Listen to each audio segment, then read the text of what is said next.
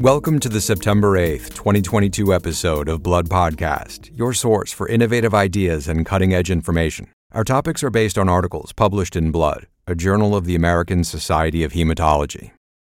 In today's podcast, we review new research demonstrating that continuous exposure to bispecific antibody therapies induces T-cell exhaustion, and that pausing therapy intermittently may be a powerful strategy to reinvigorate those T-cells. We'll also review a study demonstrating that in teenage boys, exercise is associated with an increase in factor VIII activity that is similar but short-lived compared to what is achieved with intranasal desmopressin. Finally, we'll review research showing that inhibiting MDM2 increases the potency of T-cell responses in AML, while facilitating the graft versus leukemia effect in mouse models of allogeneic transplantation.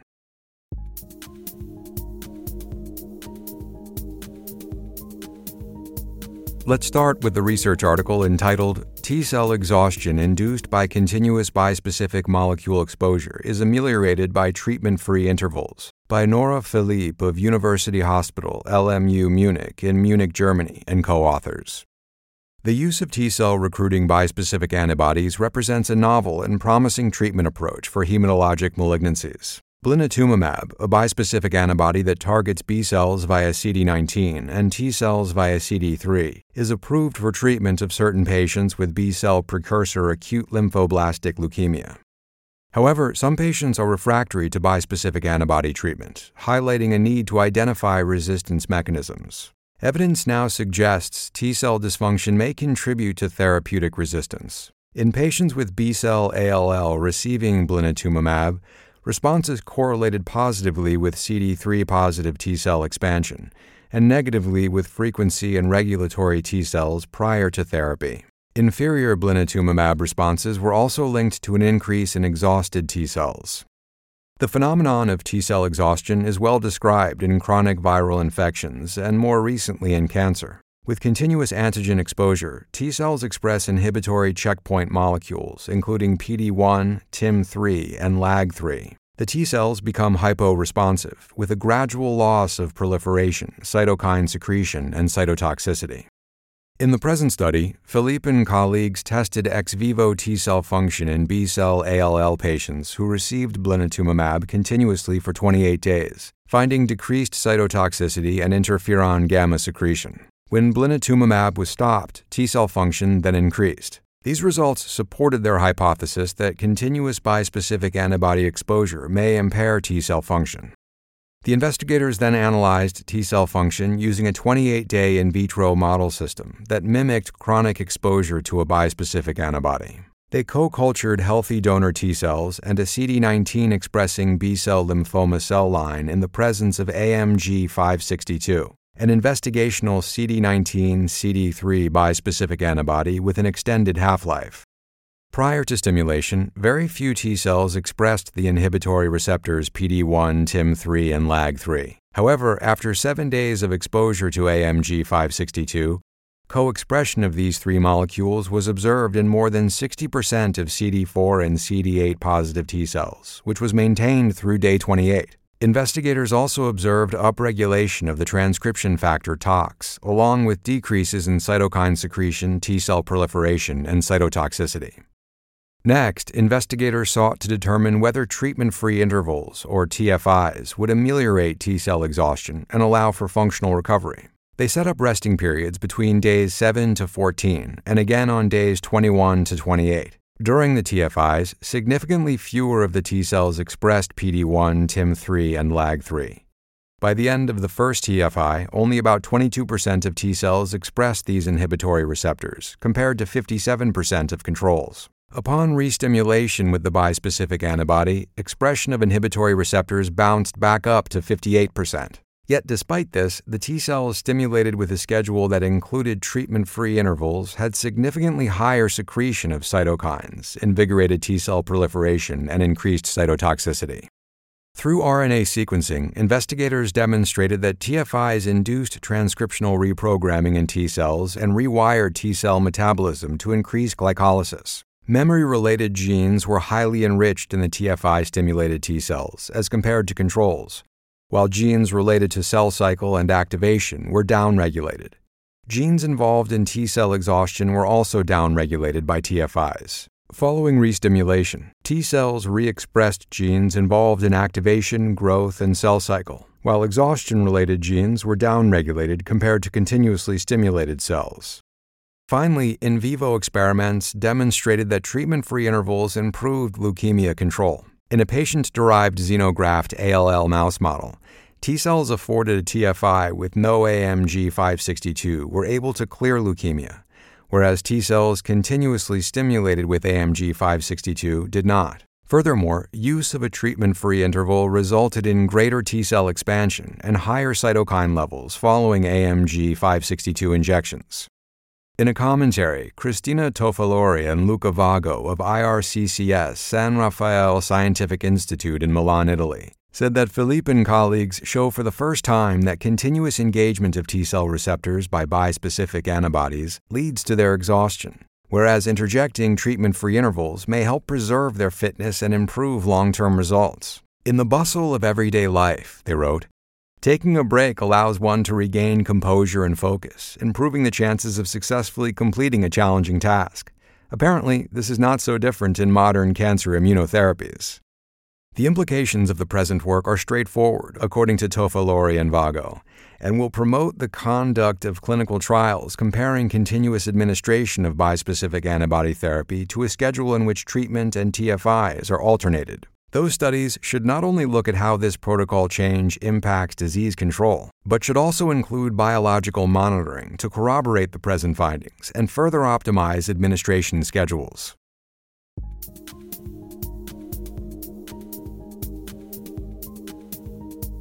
Let's review the next research article, titled Moderate Intensity Aerobic Exercise versus Desmopressin in Adolescent Males with Mild Hemophilia A, a Randomized Trial. The first author is Rutain Kumar of the Dana-Farber Boston Children's Cancer and Blood Disorders Center in Boston, Massachusetts.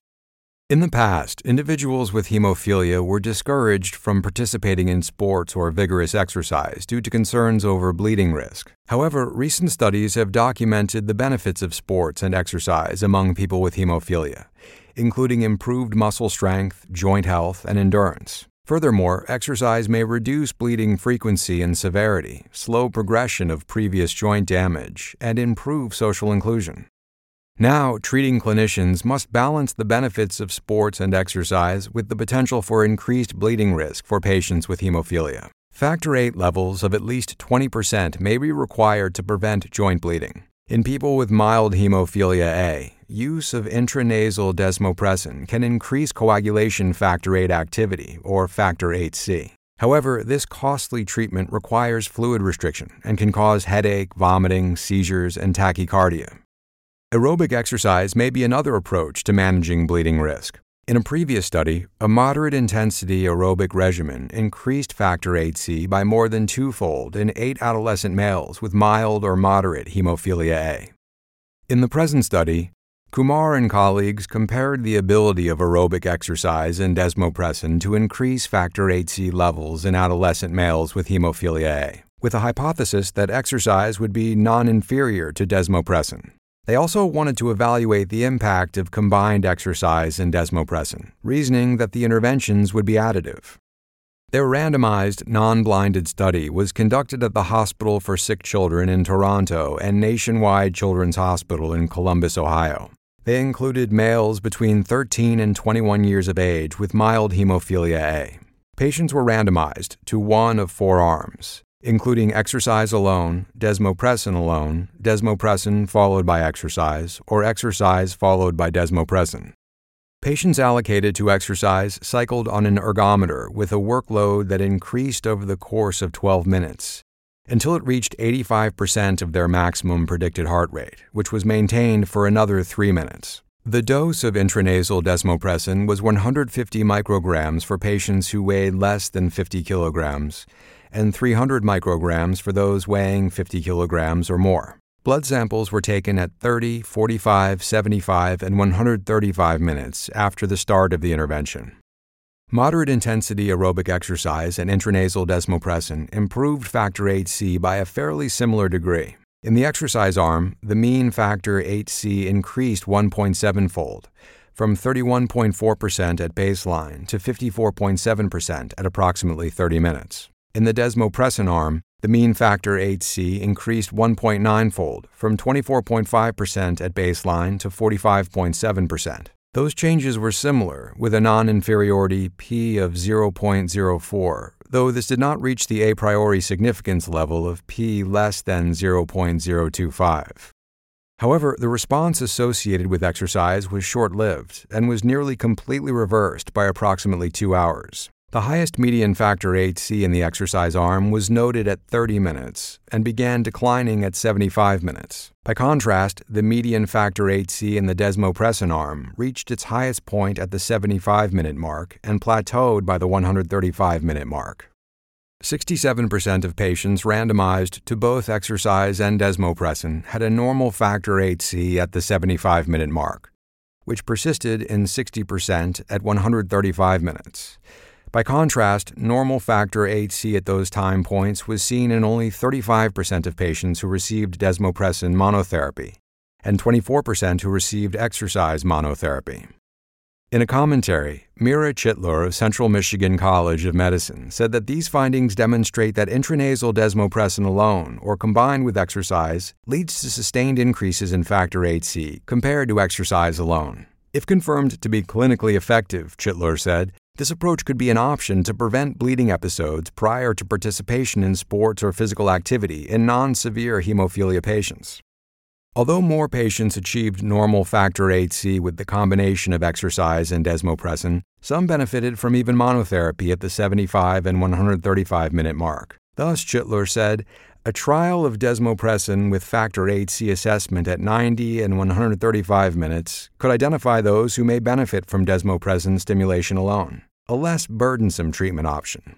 She also notes that the benefits of exercise and desmopressin could potentially be extended to women and girls with hemophilia, most of whom fall into the moderate and mild category.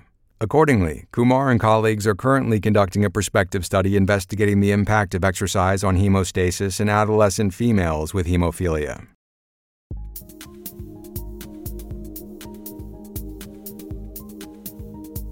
The final study in today's podcast is entitled Targeting MDM2 Enhances Anti-Leukemia Immunity After Allogeneic Transplantation via MHC2 and TRAIL-R1/2 Upregulation. This research article was provided by Jenny Ho of the University of Freiburg Medical Center in Freiburg, Germany, and co-authors, along with collaborators at other institutions in Europe and the United States. First, some background. Allogeneic hematopoietic cell transplantation reduces risk of leukemic relapse in acute myeloid leukemia and is curative for many patients. The benefit is dependent in part on an immunologic graft versus leukemia effect mediated by donor T cells that recognize foreign MHC molecules on AML cells. However, about 1/3 of AML patients undergoing allogeneic transplantation relapse after transplant, and the majority of these will die of their disease. This highlights a need to better understand mechanisms of AML resistance to immune responses and develop novel approaches to combat this resistance. Major mechanisms of immune evasion of allogeneic T-cell responses include reduced MHC molecule expression on leukemic cells and genetic loss of mismatched HLA. These findings suggest that strategies to boost MHC2 expression might improve anti-leukemia immunity in the post-transplant setting. In the present study, Ho and colleagues identified inhibition of the MDM2 protein as a specific strategy to increase expression of MHC2 on AML cells. MDM2 functions as a ubiquitin ligase, recognizing the transactivation domain of the pro-apoptotic tumor suppressor p53 at its N-terminus. MDM2 inhibits the transcriptional activation of p53 and facilitates its proteasomal degradation, and conversely, MDM2 inhibition can increase p53 activity. It's been previously shown that in AML, p53-dependent apoptosis can be induced by MDM2 inhibitors. p53 also upregulates the expression of some immune-related genes, including type 1 interferons and MHC expression. Ho and colleagues thus hypothesized that MDM2 inhibitors could reverse AML immune evasion following HCT. In their investigations, they sought to restore p53 activity through MDM2 blockade, with the goal of rendering AML cells more vulnerable to donor T-cell-mediated cytotoxicity after transplant. Overall, the results show that inhibition of MDM2 impacted both AML and T-cells, favoring anti-leukemic immune responses. The investigators demonstrated that inhibition of MDM2 increased expression of both MHC1 and 2 on AML cells, and improved survival in xenografts of human AML samples and syngeneic mouse models of leukemia. By inhibiting MDM2, the investigators also observed increases in TRAIL receptors 1 and 2 on leukemia cells, making them more obvious targets for T cells and more susceptible to cytotoxicity mediated by T cells. They also observed increased proportions of non-exhausted CD8-positive T cells, with features of cytotoxicity and longevity that were able to eradicate leukemia. Compared to vehicle controls, CD8-positive T cells isolated from leukemia-bearing mice and treated with an MDM2 inhibitor following allotransplant had higher glycolytic activity, as well as enrichment for nucleotides and their precursors. Mechanistically, effects mediated by MDM2 were found to be p53 dependent. Knockdown of p53 prevented TRAIL receptor and MHC2 upregulation, while binding of p53 to TRAIL receptor promoters increased in response to MDM2 inhibitor treatment. In an accompanying commentary, Marie Bleakley and Melinda Bernacki of Fred Hutchinson Cancer Center in Seattle, Washington, said that this comprehensive series of experiments demonstrate that MDM2 inhibition increases the potency of T-cell responses to AML and facilitates the graft versus leukemia effect in murine models of allogeneic transplantation. This work addresses a significant unmet medical need for novel approaches to targeting mechanisms of AML resistance to immune responses. A clear next step is clinical research. Clinical trials of MDM2 inhibitors are already underway in patients with AML, and meanwhile, research in the post-allogeneic transplant setting is planned. In a Novartis-sponsored Phase 1-2 proof-of-concept study, siramadlin, also known as HDM-201, will be evaluated for preventing AML relapse following allogeneic stem cell transplantation. The study, which is not yet recruiting, will enroll an estimated 32 patients and has an anticipated start date in November of 2022. According to Bleakley and Bernacki, it will be important for clinical trials to address whether the use of MDM2 inhibitors in transplant recipients might be hindered by the cytopenias and gastrointestinal toxicities of these agents observed in other clinical settings. In the bigger picture, the present findings could have implications beyond allogeneic transplantation. Since MDM2 inhibitors increase the susceptibility of AML to T-cell cytotoxicity, it's possible that this strategy could be evaluated in the context of CAR T-cell therapy or other approaches to targeted T-cell therapy. You have been listening to the Blood Podcast. For a list of additional authors, as well as more detailed articles and commentaries on which this podcast is based, please go to bloodjournal.org. Be sure to join us next week for another episode. Thank you for listening.